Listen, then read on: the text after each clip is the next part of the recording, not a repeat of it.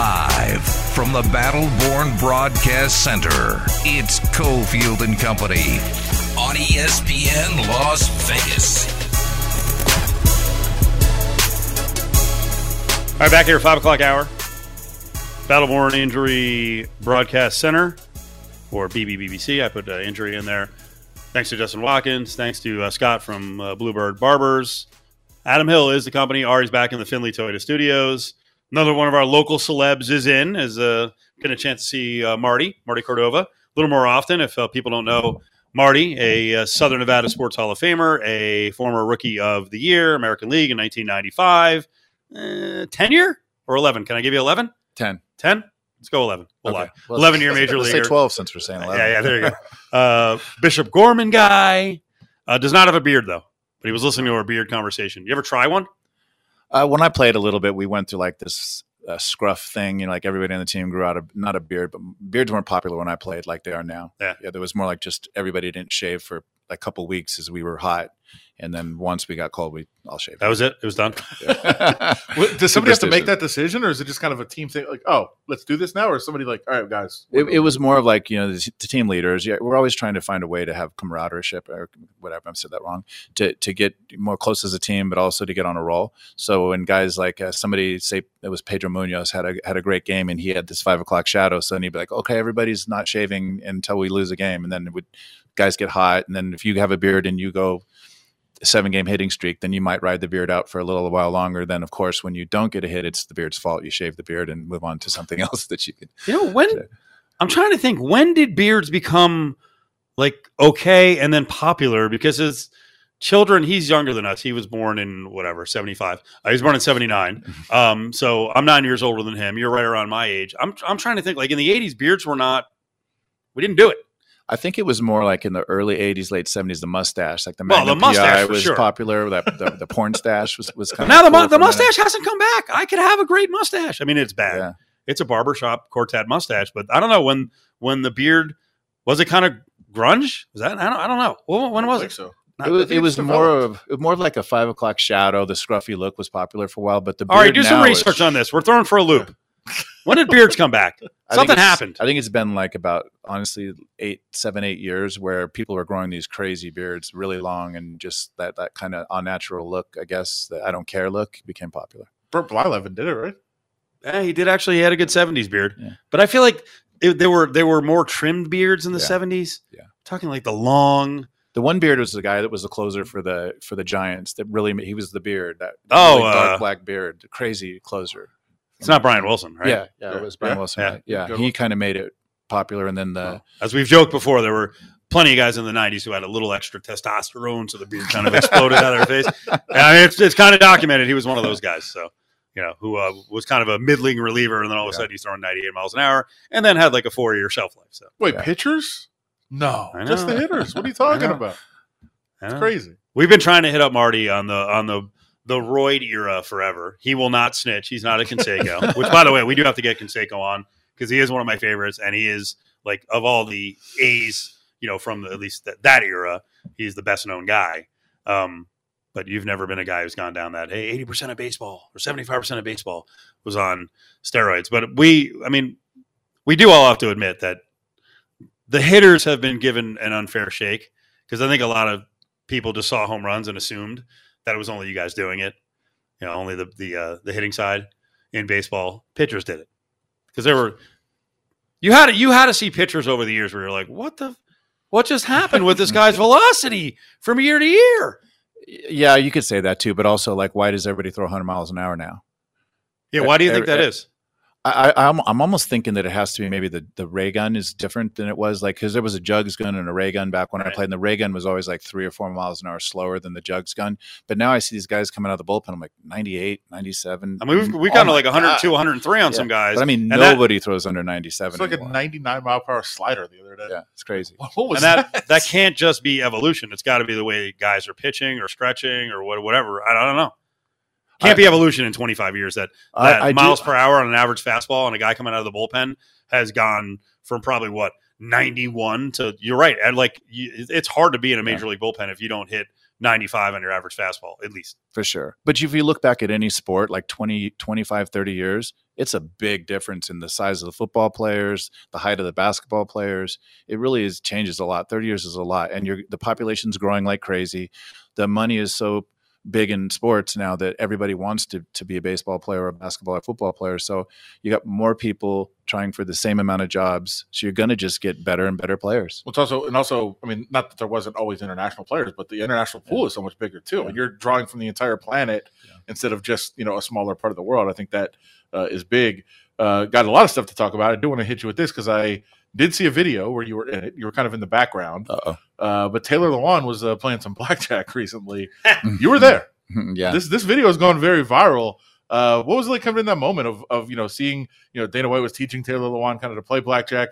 It seemed like it was very exciting in that room. It was, and he's a character, and he's actually a really, really good guy. Yeah, I had dinner with him, and sitting next to him, the guy's just a great personality. And him and his boy were talking about gambling. He's made a lot of money, but he was like, I got a line of credit for I think it was like $300,000. He's like, but I don't. I'm like, you'd have thought that was the last $300,000 he had to his name, but it was really cool because he never really gambled. Dana's like, I'm going to show you the ropes. I'm going to teach you how to play just the right way, because not everybody knows how to play the right way.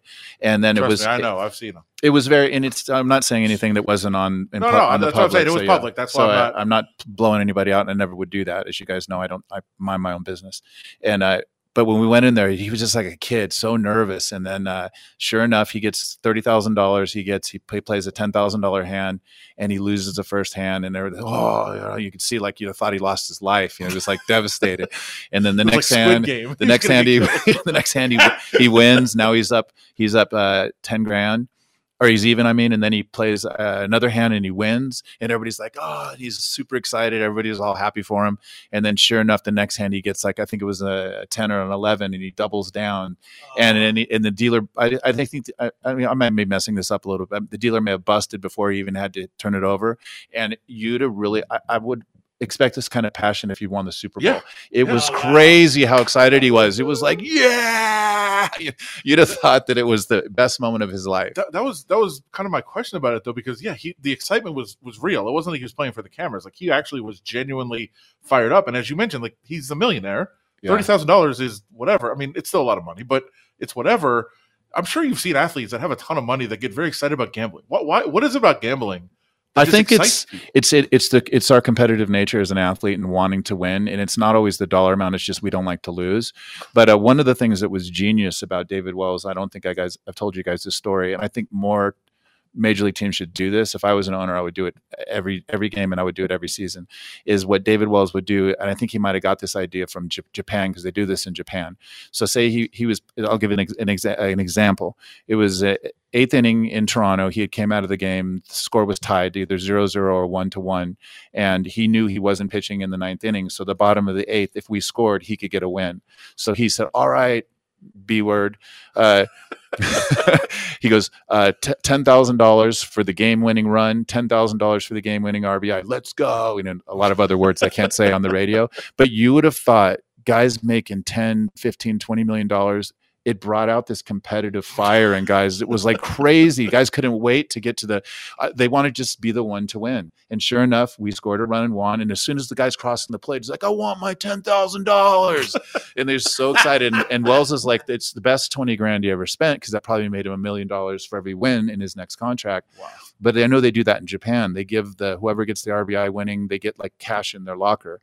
And you'd be shocked how the idea of, if I hit 300 with 30 home runs, I make 100 million, doesn't motivate a guy as much as I get 10 grand and get the game-winning hit and get to come in and celebrate with my friends. It's the immediacy. That's the same thing in blackjack, right? It's the immediacy of like, yeah, sure, I can see a check in 2 weeks or at the end of the year. I want it right now. Mm-hmm. Like, I want that cash right now. Like, I think that's what you see from the gambling. But man, Taylor Lewan was fired up, man. That was cool. And a little more to that story is, I know he went, like Dana's like, don't gamble without me. Don't do it.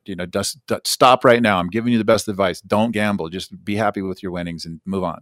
And sure enough, he came to an event. I think it was a fight that Saturday night, and he had gambled without Dana and lost. And of course, he didn't lose a lot. I think he lost like 5 or 10 grand of that 30.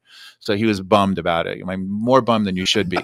And then it's so Dana's like, all right, we're going to go back again tonight with me. And then he went back again and won exactly that other $30,000 again. I'm not sure if he filmed that one, but I don't think he would care unless he told somebody only won 30. I saw another video pop up in my algorithm, so he might have filmed it. Yeah, he did, and then he won 30 twice with Dana, and then I think he had to hooked. leave the next day. Yeah, he's hooked. Marty Cordova is here with us on ESPN There's a Las chance Vegas. he signs with the Raiders. I don't know if he told you anything about that while he was here. That would be dangerous. I'll get it out of the system now. Well, he'll just work for the casinos because every dollar he make will go to the blackjack tables. So the casinos will be happy he signs. Do you ever go watch these at times high stakes trips to the blackjack table and get a little freaked out? Like, I don't think you're not much of a gambler, right? I don't gamble because I'm just not good at it, right. to be honest, and I don't like to lose. It frustrates me that I'm like, whether it's $100, $1,000, it really doesn't matter. You get us Dana. He's like, I'm not cheap. I just don't like to lose, and I don't like to give away money. What does he call you, cheap? Oh, always. Yeah, of course. Yes. Always. He's the most generous person in the world, so everybody's cheap to him. Right. Yeah, I when I watch people, because I'm not a big gambler. When I watch people play and they start losing, I walk away.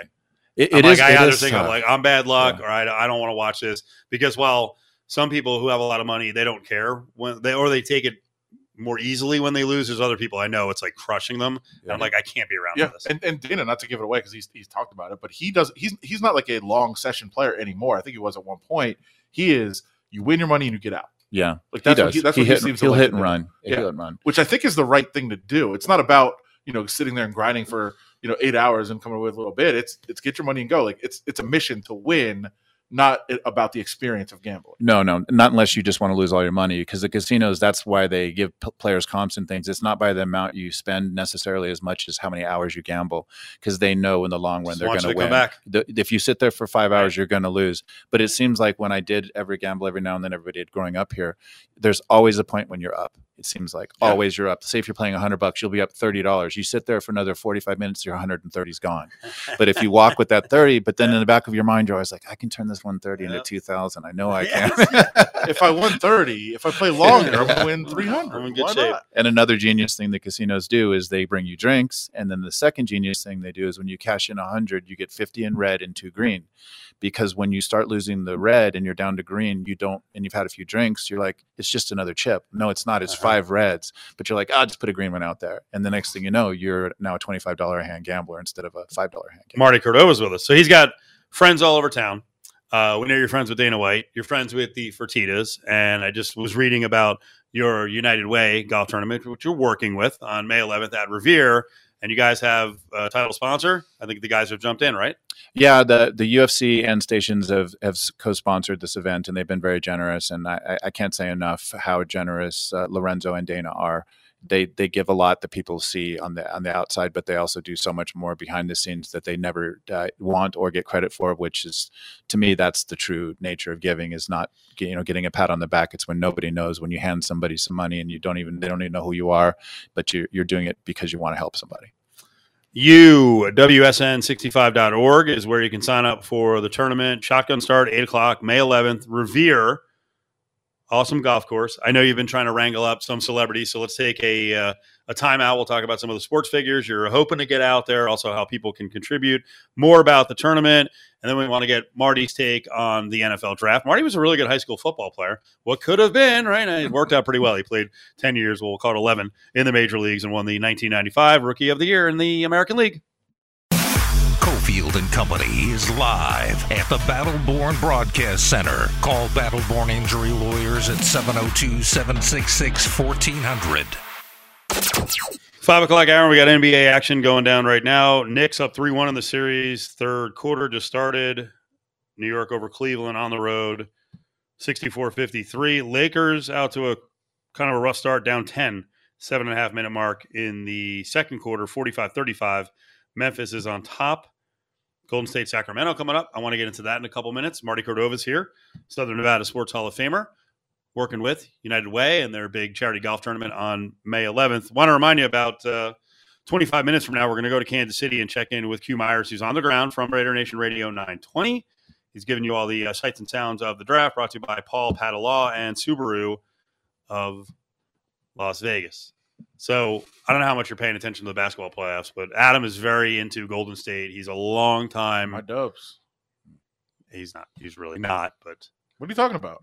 you jumped on them when they were rock bottom. When we were the worst team in the league in 2019. We were the had worst. Worst record in the entire league. Yeah. And I just saw something scrappy. I said, you know what? This team's going to bounce back very quickly. And so I got on board. I was living up in the Bay Area kind of part-time that year, covering the Raiders. And so I said, I'm going to be a part of this. And we rose very quickly. No, it wasn't a factor that Steph and Clay were coming back. Yeah. There was no certainty. No, there's no certainty. They were out. We didn't know about their future. We didn't know those guys. We that were there at the bottom didn't know that those guys were coming back. Right. And by the way, very fortunate. There's almost no one left from that team in this current unit. Well, we turned over the roster very quickly. That was the bridge. Sure. That was the bridge. You have to go through the bad times to get to the good times. Yes, there's been a lot of bad times for Golden State. Yeah, 2019. What's going on with Harrison Barnes and Draymond Green? Draymond revealed that Harrison Barnes did not invite him to his wedding, although he did invite Steph and Clay. Now, according to Draymond, the wedding was like 4 years ago.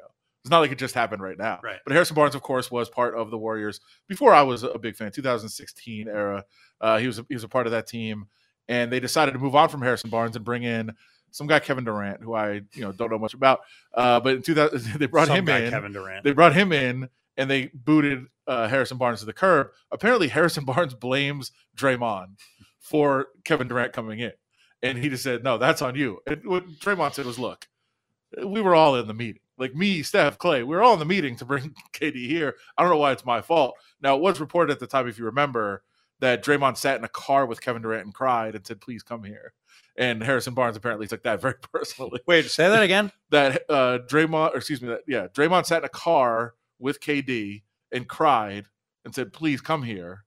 And Harrison Barnes took that as like, "Well, you want him so bad you're crying over him? Like, that's on you." That really happened? Apparently, yeah. That's I don't why. remember that. That's why Harrison Barnes apparently hates Draymond for that, and he somehow still loves Clay and Steph, even though they were equally part of recruiting KD. Can you remember? I always like to try to get Marty to spill the beans. I mean, it's been a long time since you played. Come on, give us the stories.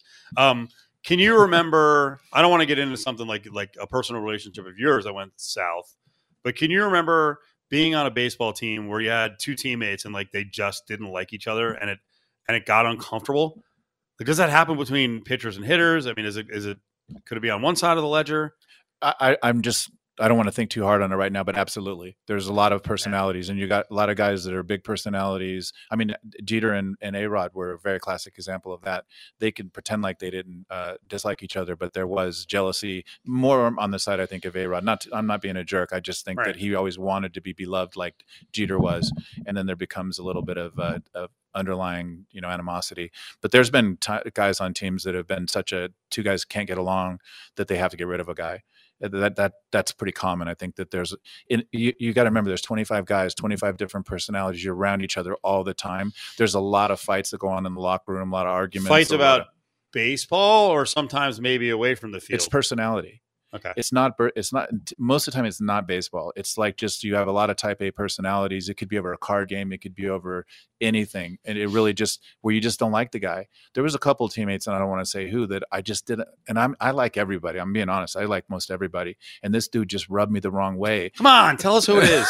Initials? What team? It was innocent. They don't even live here. He was a nice guy, but he would say stuff to me, and I'm like, dude, you better not say that again. Oh, really? To that point? Yeah. I'm like shot busting, or didn't know what he was saying? He just make dumb comments about, like, for an example, and it's just sounding ridiculous, is I'm a creature of habit. And when we would be on these long flights, I just really liked the movie Good Will Hunting for some reason. I watched it a few times. By the way, one of my top three movies. And I watched it a few times. I watched it a few times, and this guy says, "Dude, what's wrong with you? You keep watching Good Will Hunting all the time. There's something wrong." And he just made a comment like that. And he'd made a bunch of dumb comments like that. And I was finally like, "Look, you say that again, and there's something wrong with you." And he had a lot of things. That's a great line back. He was an easy target, and I could have said a lot of things to him because he was the biggest. Come on, it was David Ortiz before he blew up. No. David Ortiz, a dump truck. Nah, he was a pitcher though, and pitchers and hitters can be, at each other a little bit. But yeah, just in radio, like at our station group on the show. I mean, it's everyone gets along. Yeah, right. It's all cohesive. Harmonious. There's no when you say when you said type A personality, I'm like, I get that. That happens. It Do is. you know? How about this one? Because I can probably list at least 10 people in radio. Do you know any players who didn't like you, and then you're always kind of like, I don't get this? The only time I ever knew someone didn't like me was because it can be competitive. And I was always of the belief, like, I didn't want you to be worse. I wanted to be better than you. Right. So I wouldn't go up and hope that if somebody was batting, I wouldn't hope they'd strike out so that I could look better. No. And there was a few guys that I played with that I know were rooting against me big time. I heard it from other players, and I knew that they were hoping that I would play poorly, so that this guy's hitting 233, he would hope that somebody would hit 232 instead of, well, your competitor is hitting 299, hit 300. And so I always wanted my competition to be the best they can be and maybe better, because then now you're hoping that your team sucks. I want a bunch of below average players on the team, and I'll be even worse, a little better than below average, and then I'll be able to play. Believe me, you'll always find somebody else that will replace you if you have that attitude. I just need to know who all these people are. By the way, Good Will Hunting is a fantastic movie. There's no problem watching that over and over again. I feel like I watched it very recently, and it's still good. Yeah, I feel the same way. United Way Golf Tournament's coming up on May 11th. Shotgun start at Revere. UWSN65.org is where you can get in. Stations Casinos is backing it. UFC is backing it. You've got a lot of baseball friends. We were just talking about not liking each other, but you got a lot of baseball friends. So now you're trying to wrangle up some of the baseball players, and some of them live in town, right? Yeah, a few do, and I also want to thank Brent Bone. He's a good friend, and he owns a bunch of McDonald's here, and he put in quite a bit of money to help out as well. So yeah, thank you, Brent. I don't want to dismiss his generosity. All right, so some of the baseball players. Okay, so first of all, it's on a Thursday at 8 a.m. and a lot of people live. My friends don't live in Vegas, and so I asked as many people as I felt comfortable with, and a lot of guys were like, I would work, or I can't, or I have family, or this or that. So the people that were able to come so far, and again, I hope Shane Victorino hears this, or somebody that knows him, as I left a message for him and he didn't return my message. So Shane, don't blow me off. Don't ghost me. I'll find you. Oh boy. I don't know why people don't like me. Come on, Shane. So Scott Erickson has moved to Vegas now. He's going to join Jock Jones, who I do his golf tournament every year. He's going to come out from San Diego. Eddie Guardado, who lives in Irvine, Newport area, he's coming out. And David Risky lives here as well. There's a few other ball players that live here, but they just have other commitments. And I get that. Like LaTroy Hawkins is a great friend, but he's working with, I think it's with the Twins, doing some work. And then he's coming in town for Scott Erickson's tournament the 13th, but he doesn't get here till the 11th, so he couldn't join. So there's a lot of guys like that just didn't fit their schedules. Was Erickson married the whole time you played with him? Married? Yeah, exactly. No, he was the opposite of that. Okay. He was married at one point to one of our favorites, Lisa Guerrero. Yeah. We love Lisa. Yeah, no, Scotty was like me. I was married to baseball. That was what I wanted to. I wanted to be the first one there, the last one to leave, and I didn't want distractions of a wife or even a girlfriend for that matter. I was very much known to be single always. I was always single. Scotty was always single, and it was just, Scott always married to baseball, like you were just saying, or was there dedication to some other stuff? No, I think he's always a very good-looking guy. I'm not, No, I'm saying we know in baseball, man, you got opportunities. I'm not saying we didn't date girls. Of course we did, and we all like women. There's nothing wrong with that. I'm just saying is I would rather not have to be committed to anything but baseball, and if I want to date, I'll date whoever I want. And I didn't feel any bad at all about that, and I was always open and honest, and Scotty was that way too. I'd rather be open and honest, do what I want to do, and be there for the game, and not have to worry about showing up late or going home, or having to have to worry about my wife who's going through their own problems, their own issues. And it's hard enough to take care of ourselves. Right. You're failing 7 out of 10 times, and you're a great player, so you're dealing with a lot of adversity. Just turn it off and go home and have a nice conversation. Not that easy. Easier said than done. Right. Well, we know Jeter kind of set the standard for everyone, so. Yeah. He played baseball. He did what he needed to do from a legal standpoint. And then once baseball was over, okay, now we can do it. You couldn't draw it up any better than what you right? did. He's the model guy. And I'm sure there's women listening right now like, ugh! Yeah. Right. Hey, you know what? It's for everybody's their own thing. Jeter did what he did. And I just think he had a really great career and a great time doing it, but that's not for everybody. You were drafted at what age? I was drafted out of high school at 17 by the Padres. I didn't sign. And then I played 1 year at UNLV, didn't work out, went to Orange Coast College, and was drafted at 19. So at 19, could you kind of process like, hey, there's money coming? Because what I wanted to tie this to, and you're a certain level guy when you're drafted. I wonder what, since we were just on the subject of relationships, I wonder what the players who are going to be drafted tomorrow have thought about like who they're with now or what their relationship is now, and how much everything freaking changes when you become an instant millionaire. Well, first of all, I was the farthest thing from an instant that's millionaire. That's why I said. But you were still getting money. Yeah, I got $850 a month was what I was getting. So that's not a lot of money. So it was less. But than people who were in this position. Panhandlers made more than I made. Seriously. I lived with 4 dudes in an apartment, and we had a car with no front windshield. That's that was my life as a rookie. So again, I'm not complaining. I'm happy that I had what I had.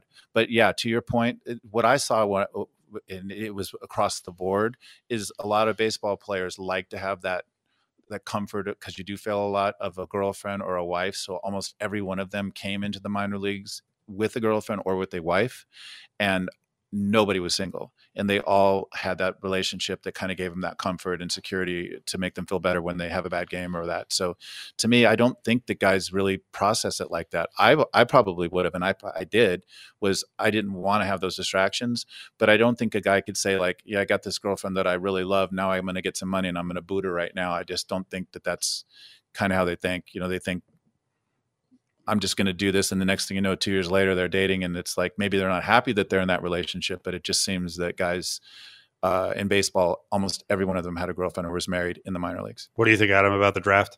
About how much money is on the way for these guys? I mean, the classic situation There'd be a lot on of the opposite tonight, I think. On the opposite end of Jeter is Patrick Mahomes, who's been with this Britney forever. And I don't know. Well, I'm not saying there's a right thing to do. Well, I think one thing you're not thinking about is they don't just like wake up and they weren't a baseball player. All of a sudden, you're a baseball player, you're drafted, you're going to get millions. They know for a long time who they are and what they're going to be and the money they're going to make. So it's not like this is creeped up on them. So they've gotten that relationship. Yeah, I guess you've had star power. If you're Bryce Young or one of these first round picks, there's very few of them that were like 2-star guys. Yeah. No, I have seen guys get drafted or get to the major leagues, make a lot of money, and things change. Absolutely, where they've decided that maybe they want upgrade, if you per se. I know women to flip out, but that's maybe the way they look at it. But things change, but you get money, you get fame, girls start coming around more than normal. We're human, change. Whatever opportunities change. Yeah. This is going to sound really callous, but for those guys, I would tell most of them, there's a very little chance that, say, when you're 40, you're going to be with the same woman that you were with when you were 18, 19, 20, 22. And that's with money or without. It's rare. It's because relationships are hard. People change. We grow as people all the time, and everybody's people different. Change. Yeah, and then sometimes it's for the better. I've seen a lot of people that break up and they're completely friends, and they just realize that they're not the same people they were 20 years earlier. And they, I hear a lot of people say after 20 years you should get a redo. You get unmarried, and then you can move on. You can just don't get married. Well, no, the redo is part of the marriage certificate. It says in 20 years we start over. Oh, okay, that part. Okay. Yeah, we get out scot-free. Yeah. No divorce settlement. Yeah. Marty Cordova is here. Adam Hill is here. We got a lot to get to with the golf tournament. Want to get into a little more of the NFL draft. So Marty's going to stick with us. Southern Nevada Sports Hall of Famer. Again, the golf tournament to get in this thing. Really cool event for the United Way. Station Casinos is behind it. UFC is behind it as well. If you guys want information on it, how to sign up, how to get in, May 11th, a Thursday. It's a shotgun start, 8 a.m. It's uwsn65.org. Miss any of the show? We've got you covered. Head to lvsportsnetwork.com and go to podcast to listen to all of your favorite LV Sports Network shows anytime from any place. Adam Hill is here. It's Cofield and Company. Steve Cofield, ESPN Las Vegas, Southern Nevada Sports Hall of Famer. Marty Cordova is with us, talking about the United Way golf tournament coming up on May 11th at Revere. Boy, half the day is already done in baseball.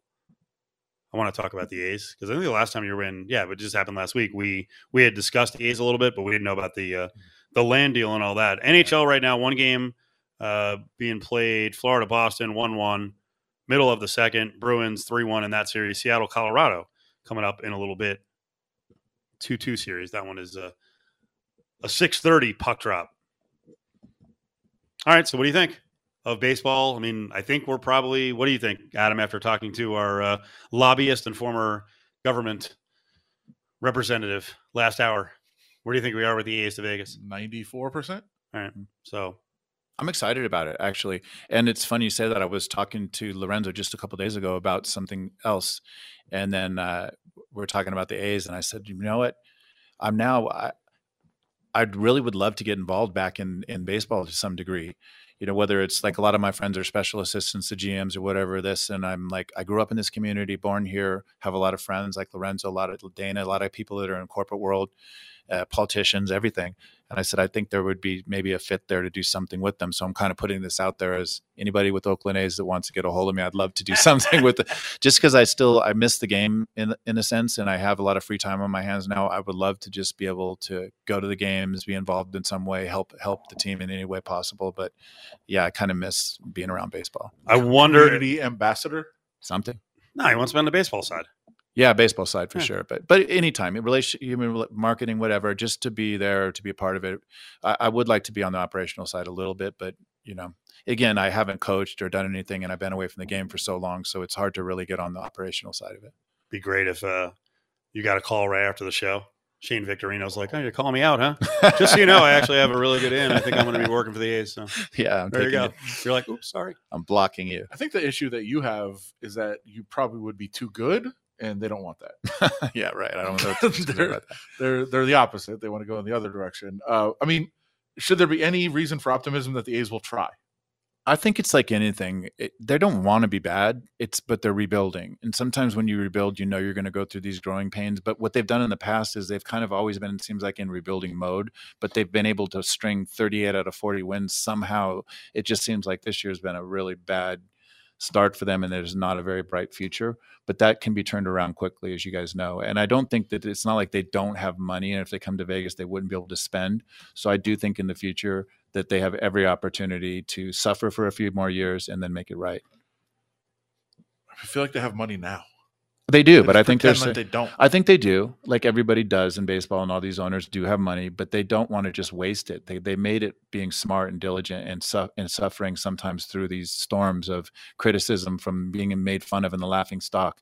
But not everybody can be the Devil Rays. Not everybody can have that low market and have geniuses behind it and make all the right calls.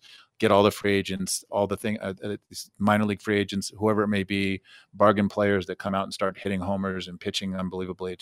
It doesn't always work. Wait, are you already working for the A's? What is going on? I scared him a little bit. I was like, you don't know who's listening right now and who's connected. Yeah. We'll start talking them up a little bit. Shane said he hates the A's, by the way, the other day. I heard him say it. That was smart. Get that out there. Yeah. Hates them. I guess I'm in the middle on this one on whether they're going to compete. I'll be glass half full. I think that they will try when they get here. That maybe there'll be some pressure. I would hope. It's explained to them, but especially Fisher, like Vegas. And I've been trying to say this on the air for a couple of years now. This is a really unique place when it comes to sports. Think about it. And the reaction is mostly it's been a lot of negative on social media, and that's what you get on social media. Yeah. But of all the places that have gotten a sort of expansion team or a team moving to the market, I don't know that I can remember the market that was getting the team being like we are. We're like, okay, like if we do this, you better win. Like it's not just this arms open, like, oh my God, we're going to get baseball. A lot of people here. Vegas is really unique. First of all, we got all these transplants. So they already have baseball teams, so they're going to be harsh on you to begin with.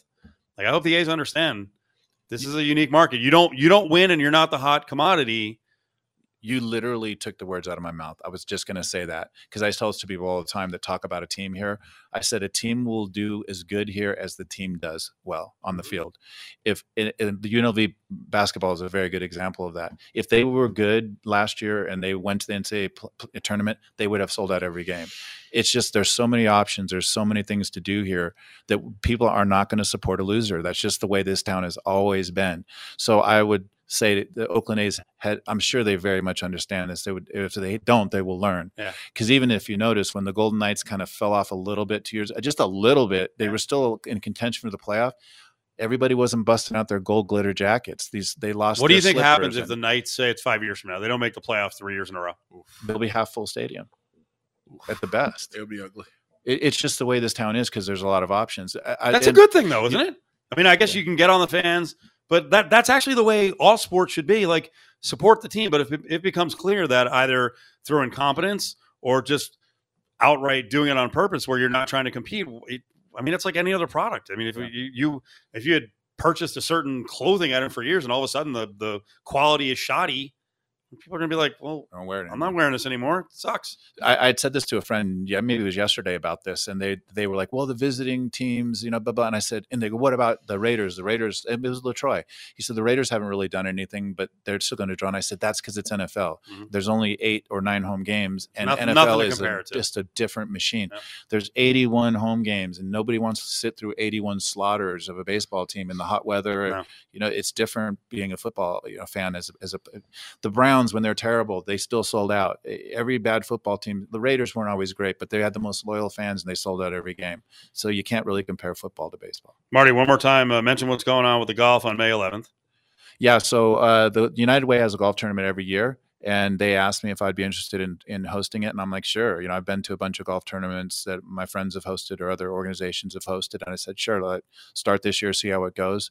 So yeah, we've got some sponsors behind it. UFC, Station Casinos, Brent Bone with McDonald's has been a big sponsor for this, and it got some players coming out. But what we really would like, and I would like to ask any local people that just want to come out and join and play. It's $300 each person for the round. I know it's a little expensive, but it goes to a good cause, and you get to meet some ball players, have a good time, support the community. United Way does a lot of things for a lot of different charities and support a lot of people here in Southern Nevada. Join Cofield and Company live every Thursday at the William Hill Race and Sportsbook.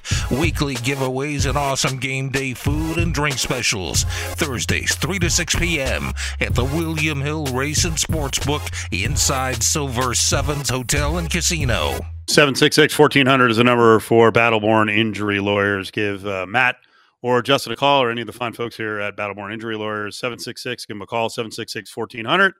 That's from anywhere in the state of Nevada. Offices here in Henderson and Las Vegas. Going out to Kansas City, Q Myers on the road with Raider Nation Radio 920.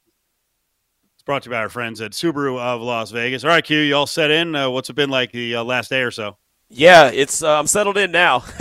I'll say that. Had some technical difficulties. Wasn't able to get on the radio yesterday, but all is good now. I'm set up. I'm in my Airbnb. I'll be at the site of the draft tomorrow, so I'm excited about that, leading right up into the draft.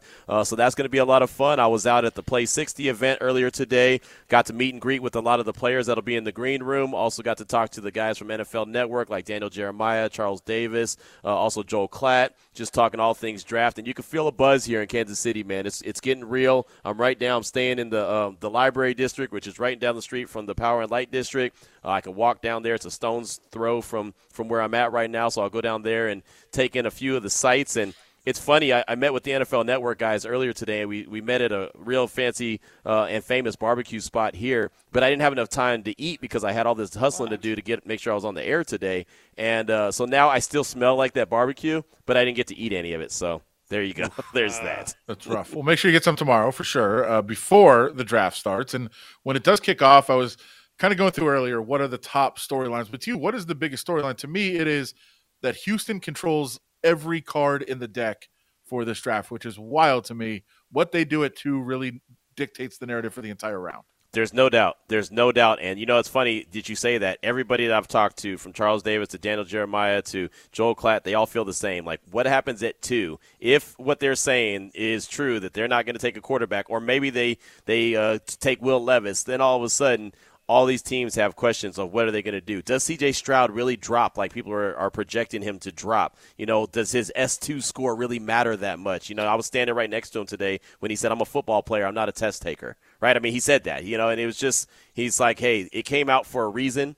Someone wants me to drop, whatever the case may be, whatever team gets me, I'm going to be good to go. So it's interesting. I'll say this, as I talked to CJ I asked him probably about 5 or 6 questions myself. He sounded very comfortable with being a Raider. I'll just throw that out there. He sounded very comfortable with it, to the point where he almost ended his answers with a cleanup to make it sound like he hasn't been told that he's a Raider, right? I mean, it's just, he was talking about being with Max Crosby at the fight, and Max was telling him where he could live around Las Vegas and Henderson, where he can stay out of trouble and not have to worry about, the city life of Las Vegas, but still enjoy the life. He said Josh McDaniels said he'll be with them every step of the way. Oh, if he's my head coach. And, oh, if I am a Raider. Like, that's how he ended his answers. And so I just – that my ears perked up when I heard that he sounded very interested. He said his family, he has a lot of family members that are Raider fans. They live obviously near the area, so he'd love to be a Raider, and they want him to be a Raider. So I found that to be interesting from CJ earlier. If CJ Stroud is gone, which, if they take him, they might have to trade up to do so. What are your thoughts? I've been and I quoted Draft Day earlier, Devin Witherspoon, no matter what camp for a while. Where do you stand? If it's not CJ Stroud, where do they go? I loved that when you mocked. I think you mocked that a long time ago, and I want to say that we talked to you immediately after that. And people were giving you a bad time for getting a corner at 7, but I think Witherspoon is fantastic. I think he'd be a great Raider because he's kind of that guy that Patrick Graham is looking for, a guy who can be really physical at the line of scrimmage. He's got the ball capability. He can go make a play on the ball. He's a good player. I like him. I like Christian Gonzalez. I think that they're corner 1 and 1A or whatever, 1A, 1B, whatever you want to call it. I like Tyree Wilson out of Texas Tech. I think that he's going to be even better than he is now. I think he's going to continue to grow. I think he's really started to scratch the surface. So that would be an interesting play for me. And I'll say the one from kind of right field, the one that I question myself about, but I find myself really liking a lot is Anthony Richardson. I really do. The quarterback out of Florida, man. I fall for the banana in the tailpipe. And Adam, you right. So maybe you've done this to people, but when I read his Players Tribune. And just kind of all about him and learned about his work ethic and what football does for him and why it drives him and the person he wants to be. And he admitted that he wasn't very good at certain things that he needed to work on, that he was willing to do.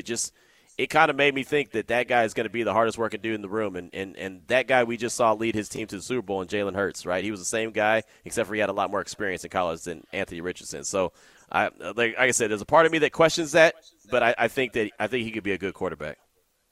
Q Myers is with us here on Cofield and Company on ESPN Las Vegas. He's in Kansas City covering the NFL draft. His trip is brought to you by Paul Pata Law. So the other, there's a lot of good angles in this first round, but one of them is tight end, and we've got a local in Dalton Kincaid. We've also got another local in Darnell, Washington. But Kincaid from Faith Lutheran, what do you think? Is he the first guy that goes, or is Michael Mayer, who got a little more acclaim in college, is he going to go before him? I just saw both of them mocked in the top 21.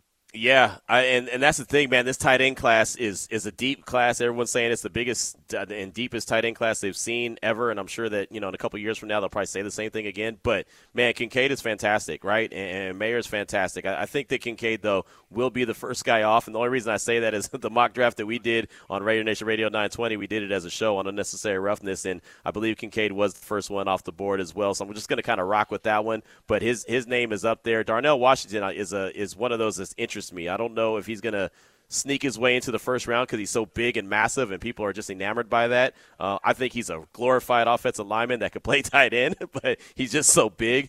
He probably should be a second or even the third round guy that'll probably end up, getting drafted earlier than he should, but I think he could be a good player as well. We talked so much about the first round, and by the way, a huge run on Michael Mayer actually to be the first tight end off the board on the betting board, which is very weird to me. 30 seconds left, though. What about Will Levis? Yeah. There you go. 12 players are going to be selected by the Raiders. At least that's what they have right now. What percentage, or how many of those do you want to be on the defensive side? The majority. I would say if they actually select 12 players, which I don't think that they will, but if they do, I would say at least 7 need to be on the defensive side of things. Defensive line, cornerback, linebacker, safety, you name it. They need to address it all. And Dave Ziegler likes to double down, so I wouldn't be mad if he did most of his picks on the defensive side of things. Q, we appreciate it. We'll check in with you again tomorrow. All right, sounds good. Appreciate y'all. There he is, Q Myers, Raider Nation Radio 920, right here with Cofield and Company on ESPN Las Vegas. This trip presented by Subaru of Las Vegas, as he'll be in Kansas City for the next couple of days. Thanks to Marty Cordova, who hung with us today. You can go or look into the United Way golf tournament at uwsn.org/golf. Thanks to Justin Watkins and company for hosting the show. For Adam and Ari, it's Cofield. Have a good Wednesday night.